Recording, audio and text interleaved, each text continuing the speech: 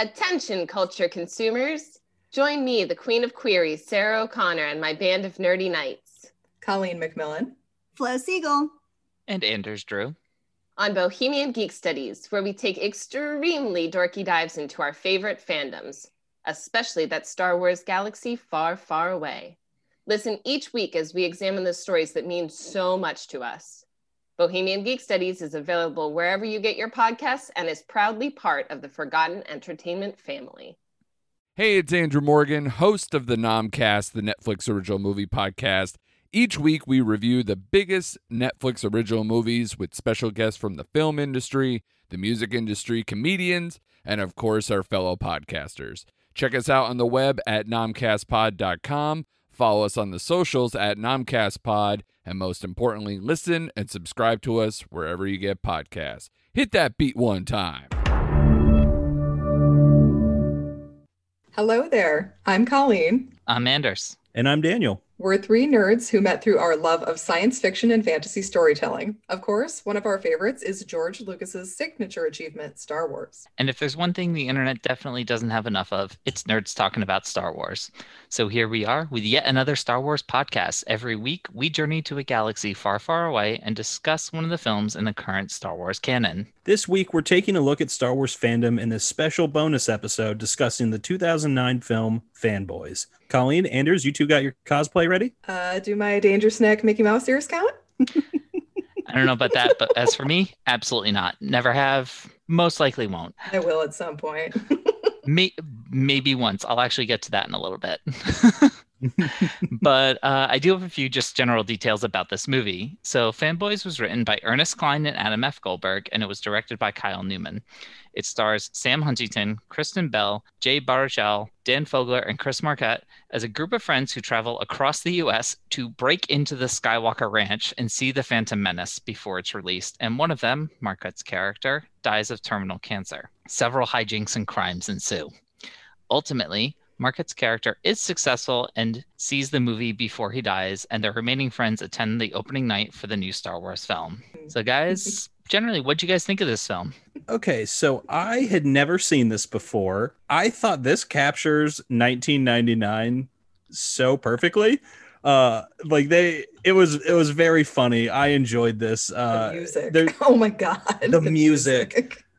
I mean, it's very much a product of its time of the early 2000s, because even though this was released in 2009, they started filming this back in like 2006, 2007, and then they just had a bunch of delays, that backed everything up. Now, what I find to be the best part of this movie is the emotional through line of Chris Marquette's character. I'm blanking on his name, poor guy. He passed away, and Linus, thank you. Passes away in the movie and I can't even remember his name. I mean, I thought that the emotional through line of that was very well done, and a lot of good humor and just a lot of love for Star Wars you could tell in this movie. It was fun. I really liked it. Ooh, woof. Well, I will get into my size like that later. I saw this back when it came out, but I didn't remember much of it upon my rewatches. Like, oh, that happened. All right. Mm-hmm. I found it to be really funny at certain parts, but the tone feels kind of all over the place. I liked it better when they went for the friendship stuff. Like that hit harder than the kind of ridiculous comedy that they were trying to do. I think I blocked out most of the misogynistic stuff, honestly, because I did not remember a lot of those parts. Like the Flash, if you love Wookiees, like for real, are we 12? I guess we're 12. That aside, like the lead actors are super engaging. You believe in their friendship. They're really enjoyable. I love Sam Huntington from Being Human. And seeing like he's a super hot werewolf on that show, and seeing him here so young was really weird. Like he's a baby. He has such a baby face. He's kind of like the Paul Rudd in this movie. He just doesn't age. I love the cameos for the most part, although Seth Rogen's two characters, you could cut them out of the movie and I'd be fine. And then seeing Jason Mewes and Kevin Smith is always fun, but their part was super cringy. And also, can we not with like the pedophile subplot? Like, let's not do that. Yeah, that was a weird part. I saw this movie a few years after it came out originally, and I remember just enjoying it. And this time when I watched again, I enjoyed myself. I was laughing a lot. I loved, like you both said, that emotional through line of the friendship, of reconnecting with your friends through a love of fandom. I mean, hell, that's why the three of us are here. Yep. Mhm. Yes. But there were several parts of it. I 100% understand putting Kevin Smith in a Star Wars fan movie. That just makes total sense. Yeah. But yeah, that scene was just kind of weird. I will disagree with you, Colleen. You can absolutely make one of Seth Rogen's characters not a pimp, but those two characters I thought were hysterical. I mean, the so Trek funny. guy was funnier, but the like once again, the misogyny, the pimp, like really, Yeah. do we need Right, you could have that. this? You could have that exact character just without him being a pimp. Like a boyfriend, like he's their boyfriend or something. Like they're a throuple, and he's the boyfriend, and he's like, "Excuse me now." It's not about to Instantly become a better. quintet. All right, so let's kind of take a look now at some of our particularly standout funny moments, the things that we did think were super, super funny in this movie. Daniel, you want to kick us off? Yeah. So I think right off the bat, the opening crawl, very funny. I love the little jokes they put in there. And as soon as the crawl's done, you get people arguing about perpetuating the myth of Boba's badassness. What a fantastic way to start. I know that I've had that exact argument with friends before in the past, until, We talked about it Mandalorian like season 2. just a little bit on our Empire pod. Yeah. Exactly. Now it's nice seeing those conversations play out exactly like I would have. Just wait until Mandalorian season 2, boys. Minus Linus, RIP. Sorry about that. The screaming match about whether or not Luke and Leia were into the kiss. Yes. That is fantastic. So Luke was real. so into it. The fact that Eric has the bad trip. Of course he does. Of course the uptight friend is the one who has the bad trip. Mhm. And then Carrie Fisher's cameo So good. with the "I know" when Linus says that he loves her. Just it was great. There's some bits that didn't age as well. I think that's something that anytime we view comedies that were set or filmed several years before the viewing date, you're always going to run into that stuff. There were some homophobic and some transphobic jokes that stood out to me. And like you said, the pedophile joke, the fact that Jay Baruchel's character is cybering with a 10-year-old, that's not great. Mm-mm. Not great. Liberal uses of the word, the F word. I'm not going to use that, even though, yeah. And then the fact when Jay Baruchel's character is talking about his online girlfriend and they're talking about whether she has a dick. Yeah, some of the stuff not great, but at the same time, you're going to find that in every comedy movie that you go to throughout the years. I think you're going to have more or less levels of forgiveness based on when you've seen it. So I've grown up with some movies from the 70s, like Blazing Saddles and Young Frankenstein, stuff like that. And you go back and see some of those jokes and you're like, oh God, like I never thought about it like that. But if you watch at a young age, you're not going to catch all that stuff. It's your classic. Yeah, it's your classic. Exactly. So you're a little bit more forgiving, things like that. So while I did enjoy the movie, I laughed at a good amount. There were several things that just pulled me out of it, and especially I do have to circle back to the Jay and Silent Bob cameo. The forced prostitution is that's bad.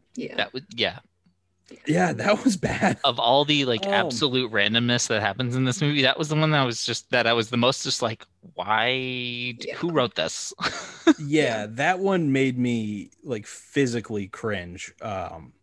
So it's a good metaphor, though, I guess you could say, for how it's like to be a gay fan in nerd culture sometimes, where you're like, oh, I really enjoy this. And then all of a sudden something or someone says something that makes you go, oh, right, I'm not always welcome here. But, the attitudes have changed a lot since 2009. So, it's something you just got to take with the time. It's very indicative of the time it came from. Definitely, for sure. It's disappointing, but you can totally understand where it comes from. Like, yes, I understand why they did this. And set in 1999, when online dating and stuff was a little newer, they would be making fun of their friend for making a friend online. For real. It feels very realistic of the time period, but it's still not fun to see always. No. Not at all. Just not. Yeah. So like half of the movie would almost be gone, I think. Right. Like you said, like these movies like this, especially like the raunchy dude comedy, it evolves over time. Like you can go back and watch like Porky's or Animal House or Revenge of the Nerds and just be like, this is awful. Oh, Like yeah. pretty much the entire movie Oh, is yeah. awful. Like it legitimately can't watch it anymore. This movie feels like it wants to be a Judd Apatow movie at times with like they're trying to pull the heartstrings, but it didn't have enough of that. Like I wanted more of the heartfelt stuff and less of the dude bro, we can't let women into our van nonsense.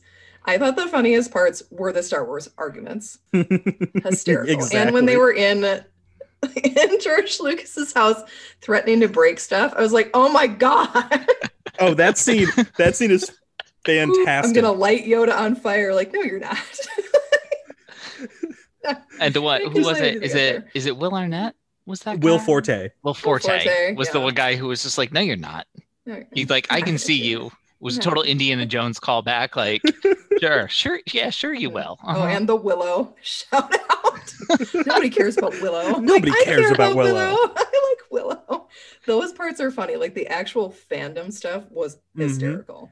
I could totally get behind all of that. It definitely was. And yeah, circling back to the a lot of the casual homophobia and transphobia that was in this movie definitely stood out to me more this time. Like I don't want to say I blocked it out. I probably just rolled with it when I saw it the first time, and I'll definitely, won't hide. I was almost definitely laughing at it the first time I saw it, but people and things change over time. You realize things like that probably shouldn't. I actually found myself thinking at a couple of those scenes this time, if they were to try and make this movie today, how would that be different?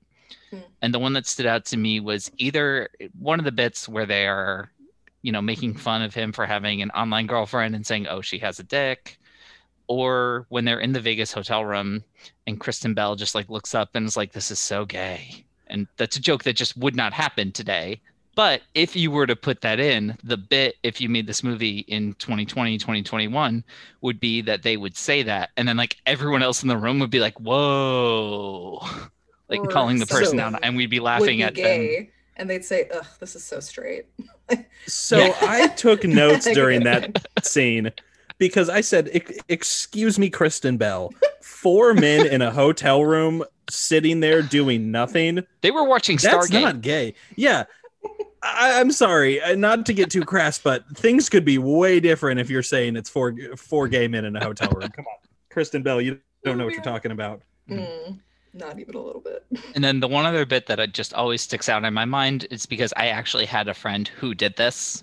I think as a result of this movie. I can't remember if he did this before or after, but I had a friend who, when you wanted to call shotgun in his car, you called Chewie. That made me laugh so hard. That's so brilliant. I did just want to shout out 2 quick little like throwaway lines that had me laugh so hard when they all get together again at the very beginning at the party. And oh my gosh, I'm forgetting everyone's names now. I think Hutch is the one who goes, oh man, it's been parsecs since I've seen you. And I just started laughing so hard. I was like, that's distant. Yes. He's the one that makes like a Steinbeck comment too. I was like, what? Right? Like, oh, you know about Of Mice and Men? Okay. And then when he's yelling with his mom and he's like, I have renter's rights. And she just responds, pay rent. You don't pay rent. Just the little cutaway jokes like that made me laugh. Pay rent at the carriage house? The carriage house, yes. Another one that, especially for millennials, probably hits home a little bit. Yeah. Yeah. We're all like, Like, I would gladly live rent free in the carriage house. Yeah. I'll call it whatever you want. For real.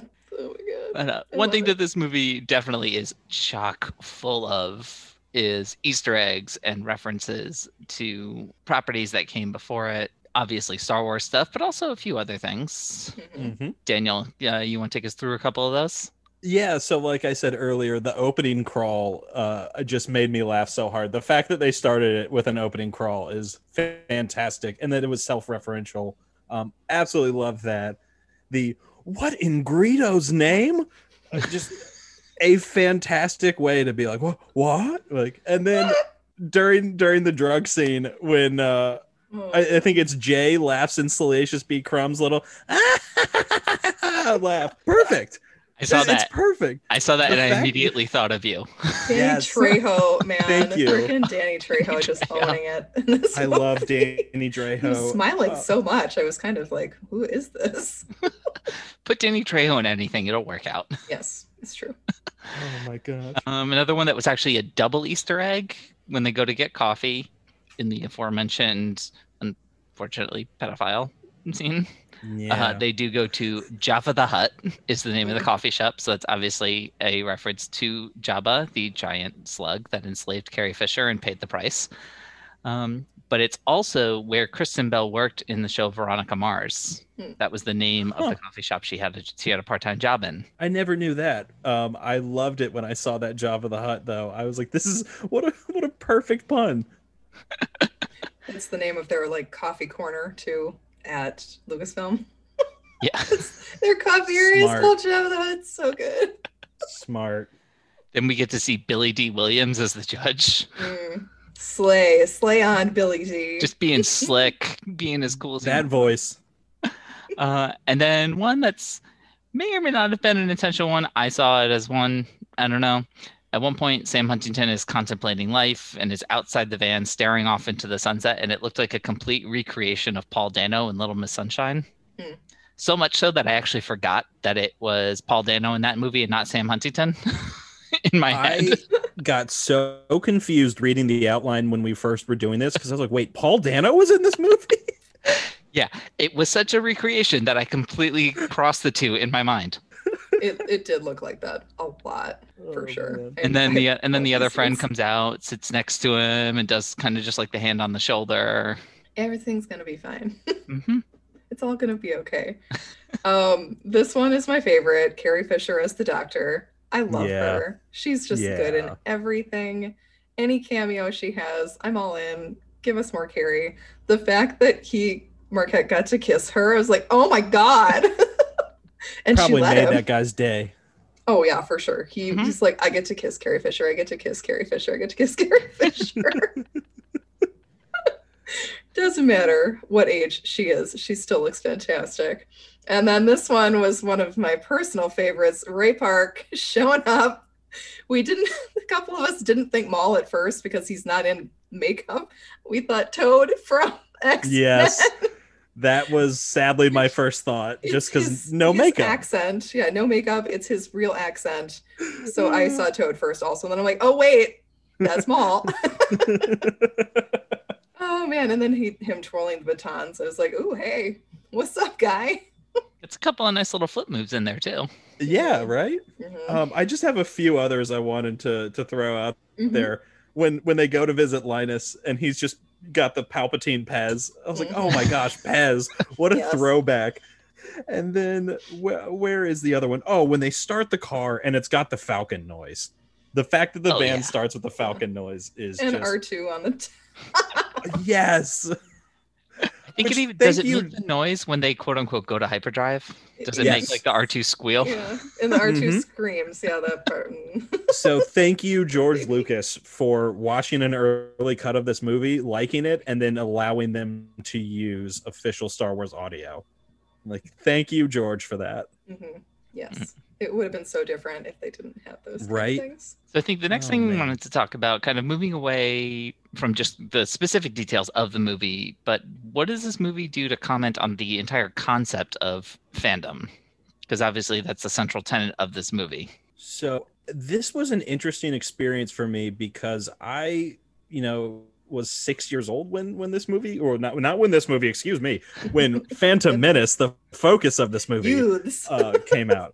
Yeah, the youths. I didn't know you were Oh. that much of a youth. Jeez. Yeah, I was 6 years old in 1999. So I was not able to experience that kind of hype just because I was just watching the original trilogy then. So this was fun to watch, thinking about my perspective of going to see episode 7, because that was kind of the one that I was, around their age for. So that was fun to watch because I remember how hyped my brother and I were, my roommate and I were just sending these screenshots back and forth, and have you seen the trailer yet? And we got to watch it together, and watching all these breakdown videos. And it's interesting how different it is to be a nerd in this time period, excuse me, because it's way more acceptable. People were kind of making fun of them, and they're off at the comic shop, and it's kind of implied that they're a little more on the outcast side. But I mean, now with the MCU and Star Wars being so mainstream, nerd culture is the main thing. Yeah, it's the driving force of Hollywood right now. Yeah, so and probably will be for a long time. Oh, and I love that. I didn't really have the kind of outsider perspective of things. I just recognized myself in the joy of the fandom and how much they loved it, but I didn't as much understand the outsider perspective because I've never really had to worry about that throughout my fandom of stuff. The waiting outside at the theater is probably a foreign concept to a lot of the younger people. When you can order your tickets online now, that was a thing. You had to wait in line, sometimes overnight in their tent, in order to get tickets to go see a movie. So that was kind of wild to see and be like, oh crap, we don't do that anymore. The countdown is hysterical. I love it. I have so many Star Wars countdowns going right now, you guys. I have book releases, TV show releases, which we just learned The Bad Batch is going to have its release date on May the 4th. Be with you this year. Yes. And then, of course, the new movies that are going to be coming out. I've got like spreadsheets of times and dates I need to watch for. There's a couple books that are going to be coming out very soon that I'm excited about. Oh, I need the new Thrawn book like yesterday. I don't want to wait for April. I need it right now. That will be great. And oh my God, The Bad Batch. I'm so excited. Right. Yes, I'm ridiculously excited about that. Yeah. What about you guys, this kind of concept? Because again, one of the tenets of this movie is this friendship and how it has actually evolved and changed. Sam Huntington's character has kind of quote unquote grown out of it at the start of the story and kind of gets himself back into it. Lies. Deception. Lies. He sits on a throne of lies. But this concept of trying to put that stuff in your past and this whole debate over nostalgia and how much is healthy and whatever it is. I mean, did you guys experience anything like that? Daniel, you said you kind of grew into your fandom a little bit. Yeah, I never really grew away from any of my fandoms. I just kind of got more into them. I really loved Star Wars as a kid, and like I would watch the movies all the time, and I had my Legos that I played with, and I still miss those. I wish I had those back.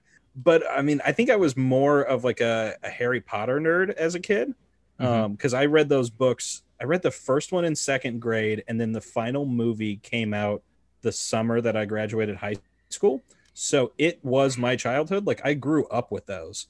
So Star Wars I grew into more and more as I think like 2015, 2014, the lead up to The Force Awakens, I really grew into more and more of a Star Wars fan. But I've never really strayed away from any of these. And most of my friends have gotten nerdier as the years go on.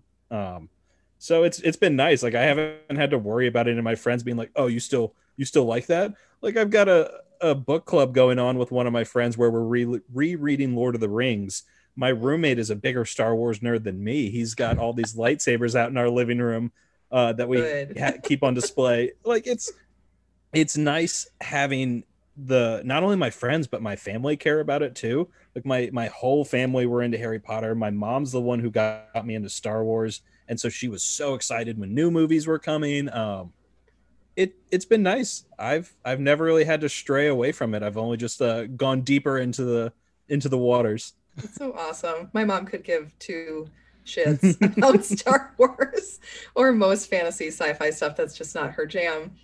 Most of my friends, though, who were really into Star Wars when we were younger are still loving it. We go to the movies and stuff and we comment on the TV shows. It's actually me who was the one who kind of jumped onto the big fan train. Like I'd always liked it. I like Star Wars. I've seen it since I was 7 or 8. But like 2019 came and I was like, ooh, what's this Rebels show? And then I was like in like Flynn. I was in completely. I love Rebels. We're going to talk about that at some point, I'm sure. Cannot wait. And yeah, I love Rebels so much. I'm sure that my friends do get a little overwhelmed though, because it's a new kind of like a new fandom for me. And I get obsessive about fandom stuff pretty quickly if I really enjoy it. So I'm sure they're just like, oh my God. But that's what the podcast is for. So I can talk to you guys about it instead of bothering them. Exactly. Happy to be there for you, Colleen. Yay.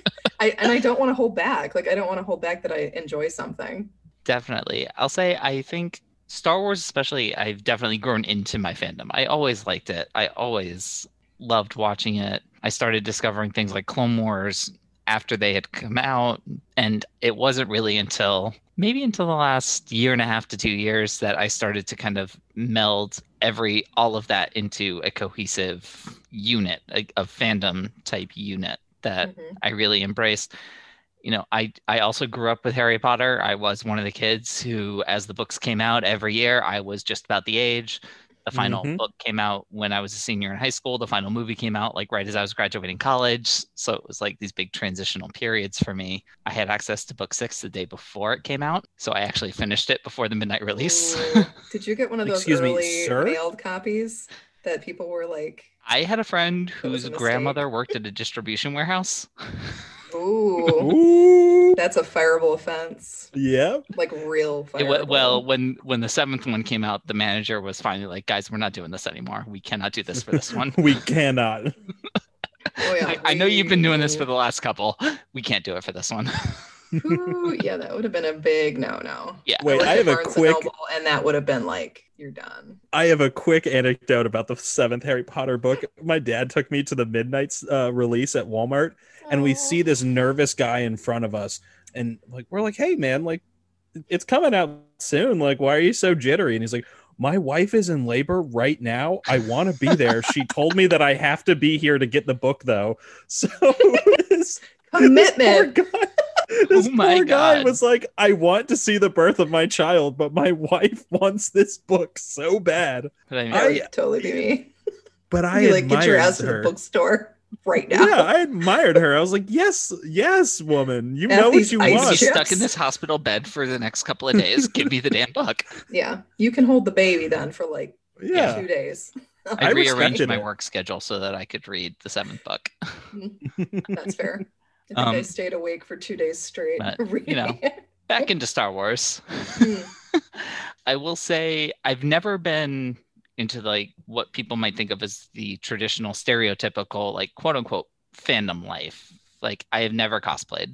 I have no real intentions of doing that.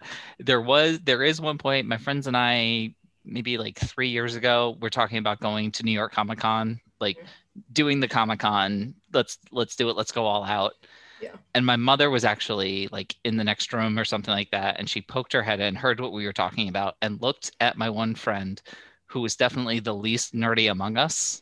Also probably the most accomplished, like power to her. And my mom was giving her this look that is like, please tell me you're the reasonable one here. And the next words out of my friend's mouth were, well, what are we going as? Because if we're doing this, we're doing this. Like if we're doing this, we're going all the way. And I would definitely, I look forward to doing that, like someday, doing like a full-on cosplay thing, putting that kind of effort into it and just enjoying it and having fun. Someday, when we can do those things again. Yeah, someday when Comic-Con is back to being a live thing. The other part of this movie that really touches on, and I'm kind of curious to your guys' opinions on this movie definitely lampoons these Star Wars, Star Trek debates. I mean, these two fandoms have been pitted against each other since the dawn of sci-fi, really. So Star Trek, the original series, ran from 1966 to 1969, a solid 10 years before Star Wars was a thing. But the first film didn't come out until 1979, 2 years after Star Wars, and was definitely, the studio was 100% willing to greenlight because of Star Wars success. Yeah. These always been at each other. J.J. Abrams' grittier Star Wars film came out in 2009, which is the same year as this film. And then he, of course, also went on to direct The Force Awakens and Rise of Skywalker, to middling results. But I'm curious, are either of you guys Star Trek fans? I don't know. I will go first because I have seen one episode of Star Trek, and it was the Patrick Stewart version. I do not even remember the name of the show. I'm so sorry. We're gonna talk about that. Yeah. So a high school teacher made us watch it because he was just a big Trekkie fan, and he didn't want to teach that day. Fair. So we watched a Star Trek episode. I don't really remember what happened, but Data was like the main plot point. I don't know. Oh, it's probably Measure of a Man. Yeah, is that the lawyer one where they have to decide if he has his own rights? If he's, yeah. Could They be. It basically was remade over in 10 Voyager years and ago. never made a reference to TNG. I've seen the first two of the Chris Pine movies. They were good, I guess. I don't know.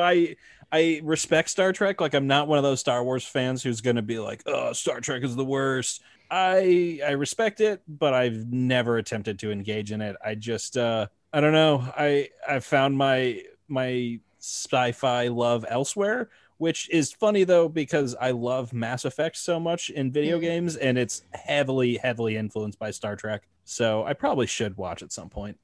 The new one on CBS looks good. Yes, Discovery is very good. There are 3 of them now. Freaking my Patrick God. Stewart one, Daniel.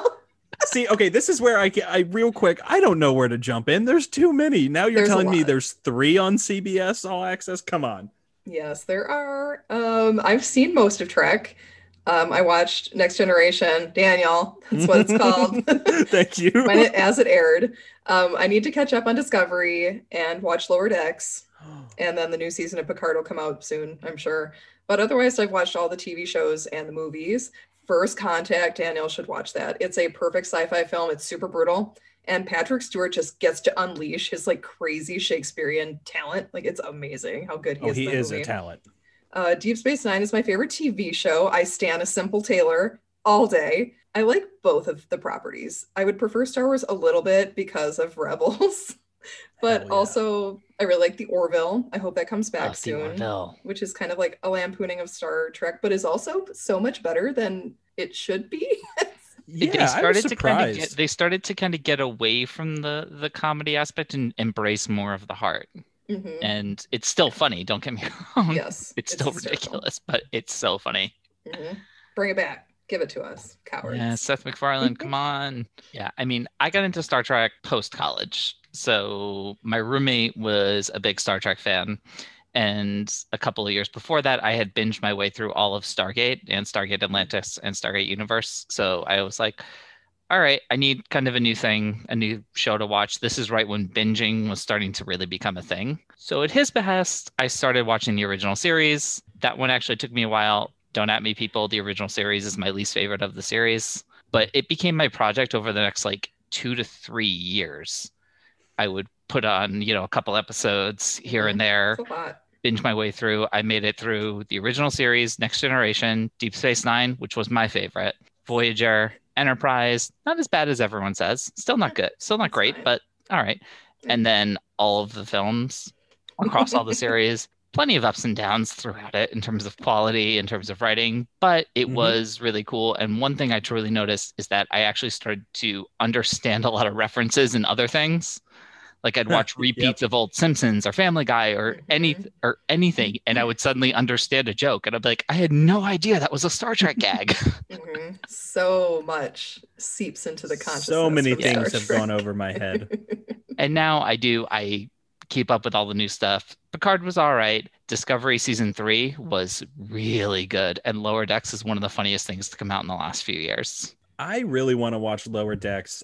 Tawny Newsome, one of the main voice actresses in that show, I find her very funny. I listened to one of her podcasts, and I really like her. So I kind of want to just get into Lower Decks just for her.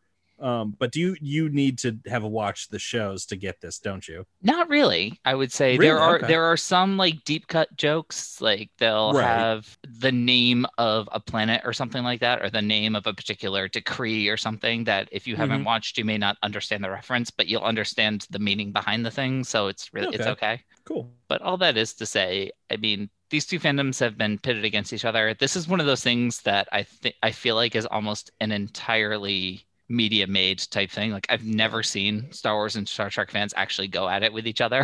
No, never. Matter of fact, there's a decent amount of overlap. Right? Yeah. For real. Everybody that I know that likes both.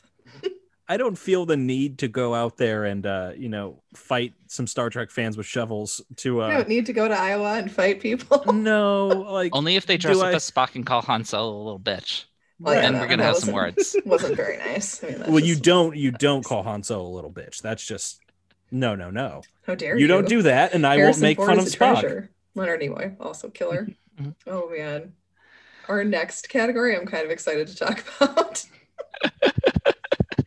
It is the fandom quote unquote litmus test. The are you really a fanboy, fangirl? Are you really a fan situation? As a fan of the lady persuasion, this crap gets to me so much. The number of times some dude has tried to, well, actually me about fandom, not exclusively Star Wars, other fandoms. It is my intense pleasure to verbally body slam them with like sweet facts. Be like, no, Yes. bitch. Yes. Step back. No. It's really realistic though. Very, very realistic. It belongs in the movie, obviously. I just wish people would stop challenging each other's love for something. Like, for real, just Absolutely. enjoy that someone else loves the thing you love, because then you can bond over it and geek out together. Like, welcome the people into the fandom. Don't chase them away by being that guy. Don't do it. Yeah. It's so... And it is usually that guy.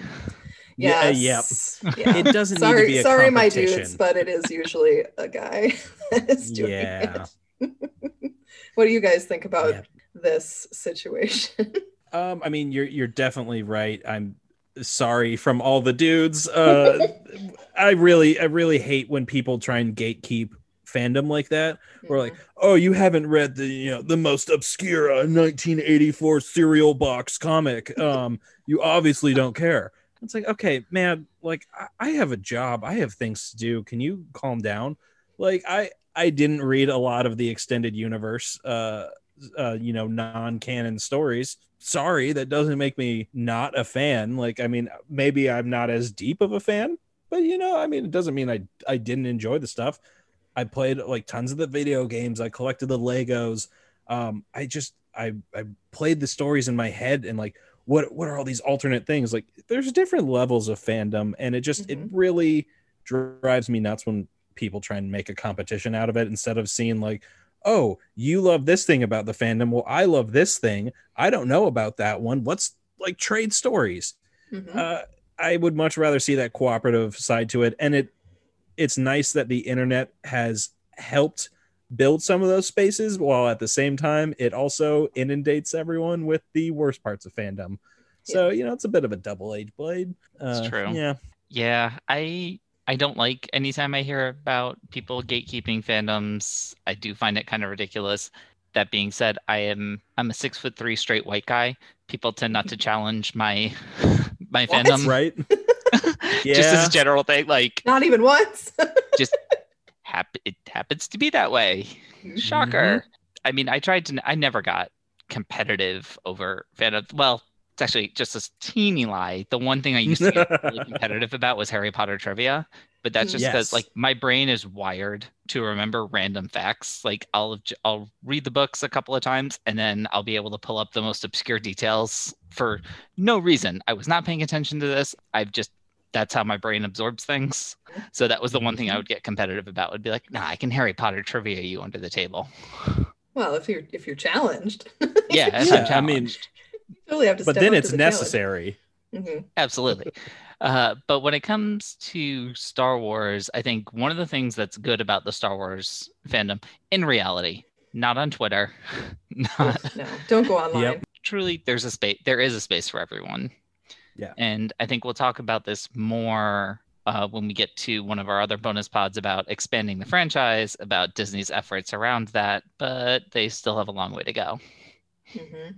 Indeed. Speaking of, Colleen, you want to take us into our next little piece? Yes, I do. The woman is going to speak again. Women in fandoms, represented in this movie by Kristen Bell. She's awesome. She's strong. She's just as big of a fan as the boys are, but they still have that general men-only attitude about her, even though she's slaying. I wish they'd shown her actually getting the Star Wars questions right with Danny McBride instead of just the sex questions, because, come on. Can we show her getting, like, some Princess Leia stuff right that the guys don't get? Can we do that? Like we've been talking about, there is a real problem with the toxic fandom with Star Wars, mostly online. If you see somebody in person, they're probably not going to call you out on something unless they're a huge dick. But online, it's awful. And it's not exclusive to straight men, but sorry, it mostly is them. Yeah. The majority, it's like a 97, maybe 98% there. Recently, this was really disgusting. This is an avid cosplayer, anti-Star Wars super fan. Her name is Christina Ariel.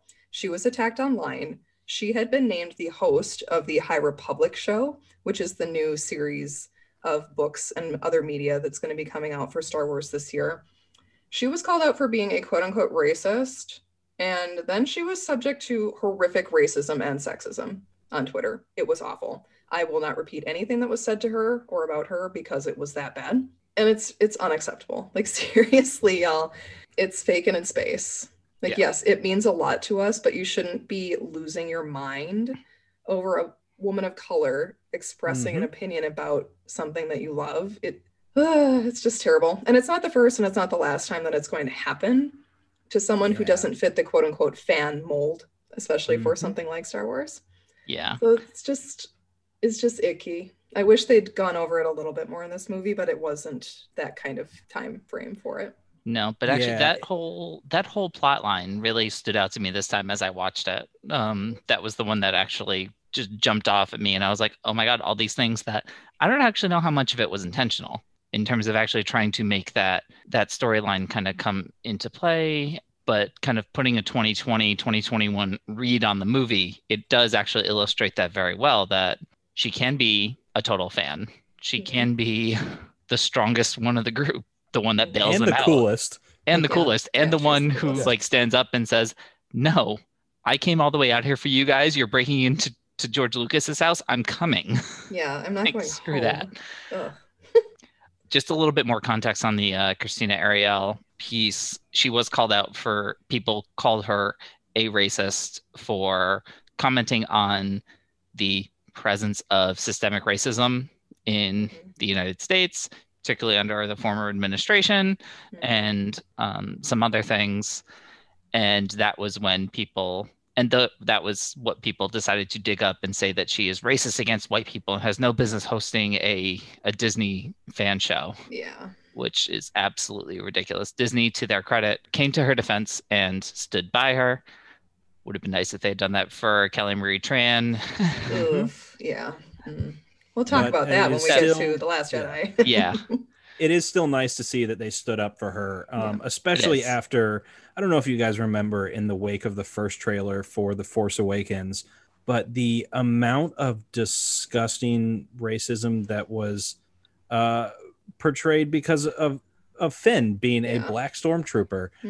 I mean, just, it was so gross. Everything that was said about John Boyega and all this stuff. And it's just, it's nice to see that the internet is really, a good portion of it is standing up to that now and standing up for people like, you know, John Boyega, Christina Ariel, and Kelly Marie Tran. It's so lovely to see the Kelly Marie Tran fans online who absolutely will not take that. Absolutely. No, they will not. Yes. So thank you to all the people that stand up to, you know, racism and sexism and homophobia, especially because my experience of seeing people's reactions to Finn Poe shippers was not fun. A lot of people were very against that, and even offended at the small token lesbian kiss that we got at the end of Rise of Skywalker. You know, not great being a queer fan sometimes, but it is getting better, and you know, we're slowly getting more and more representation. I will say, shout out to the High Republics. This is a small little spoiler, but it is nice seeing just a gay couple, a powerful gay couple at that. Really and powerful. It's not, and it's really like, they don't play it up. They don't make it this big, like, oh, look, we put in a gay couple. It's just, here they are. They just exist. And it's nice. I would like more of that, please. Yes. Give us Singer, you cowards. Yes. Singer to us now. I mean, I'm sorry. You can't have two people as electric as John Boyega and Oscar Isaac. How could I blank on my favorite's name? They're two. Thinking about John like, Boyega, it's fine. yeah, I was thinking about John Boyega, honestly.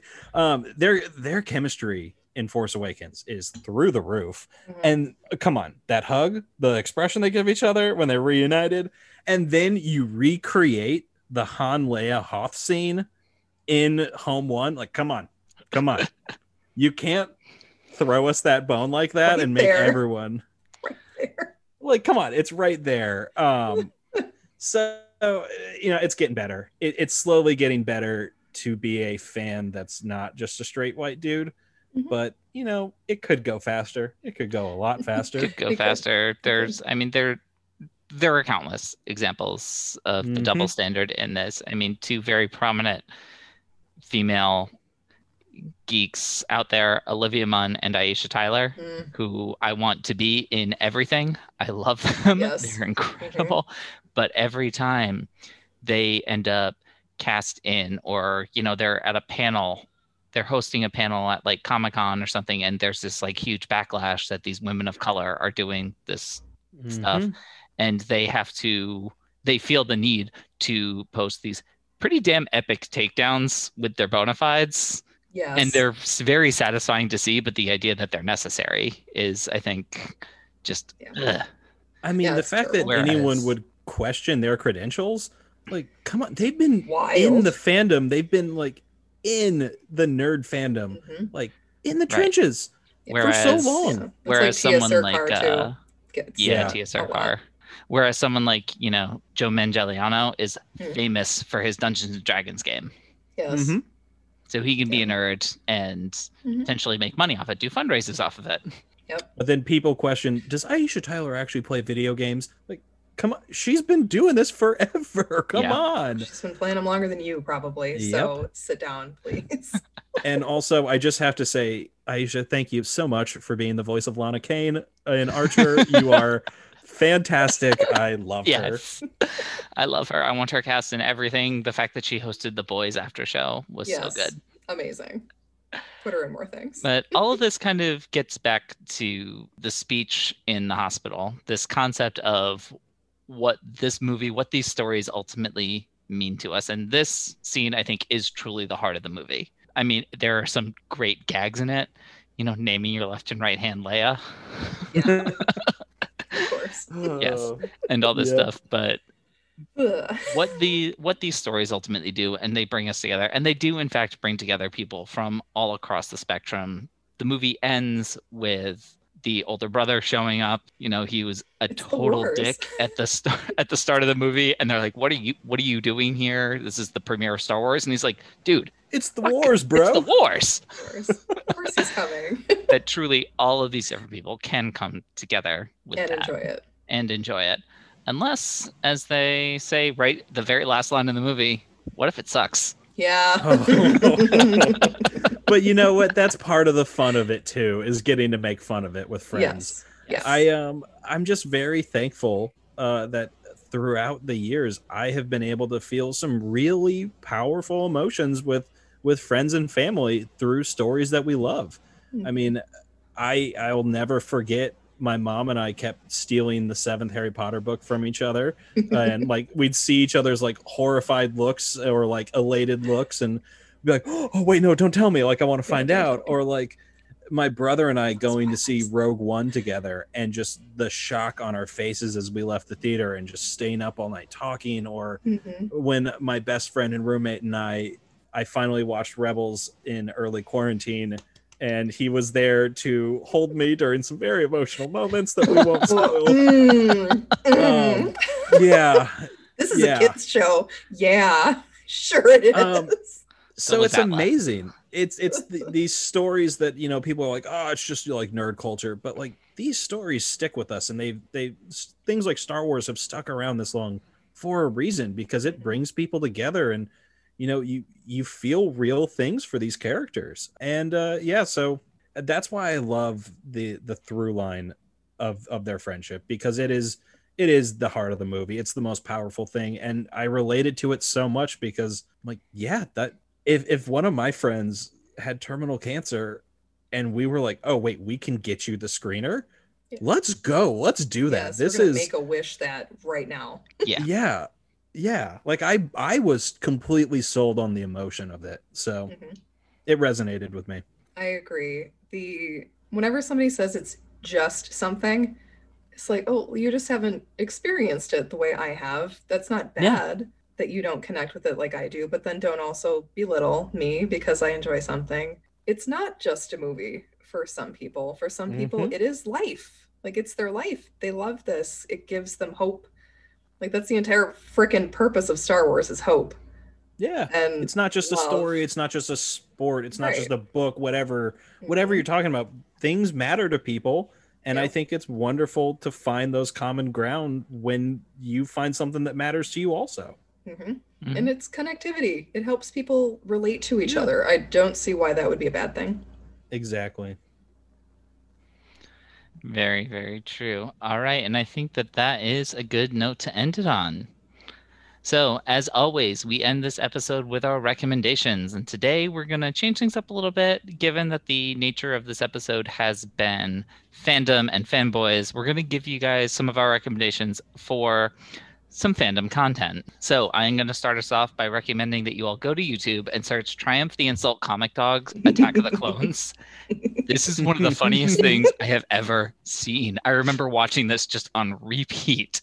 He's at like the premiere for Attack of the Clones, and all the cosplayers, everybody's outside. They're doing random stuff, reenacting parts of the movie. He is absolutely skewering them, but everyone's in on the joke and everyone's having a good time with it.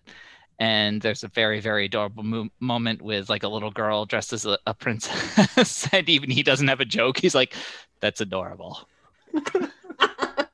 Yeah, that's Aw. just cute. That's I'm just also fine. going to recommend that you check out the Star Wars episode of The Toys That Made Us on Netflix. Mm. This is a docuseries about several famous major toy lines, and this episode tracks the major rise of Star Wars toys and how George Lucas made the best merchandising deal in the history of the universe. And talking about stuff particularly made by fans, I'm going to recommend the Quim History podcast. hmm This is a podcast about women in history behaving badly, and they have a stellar multi-episode series on Carrie Fisher.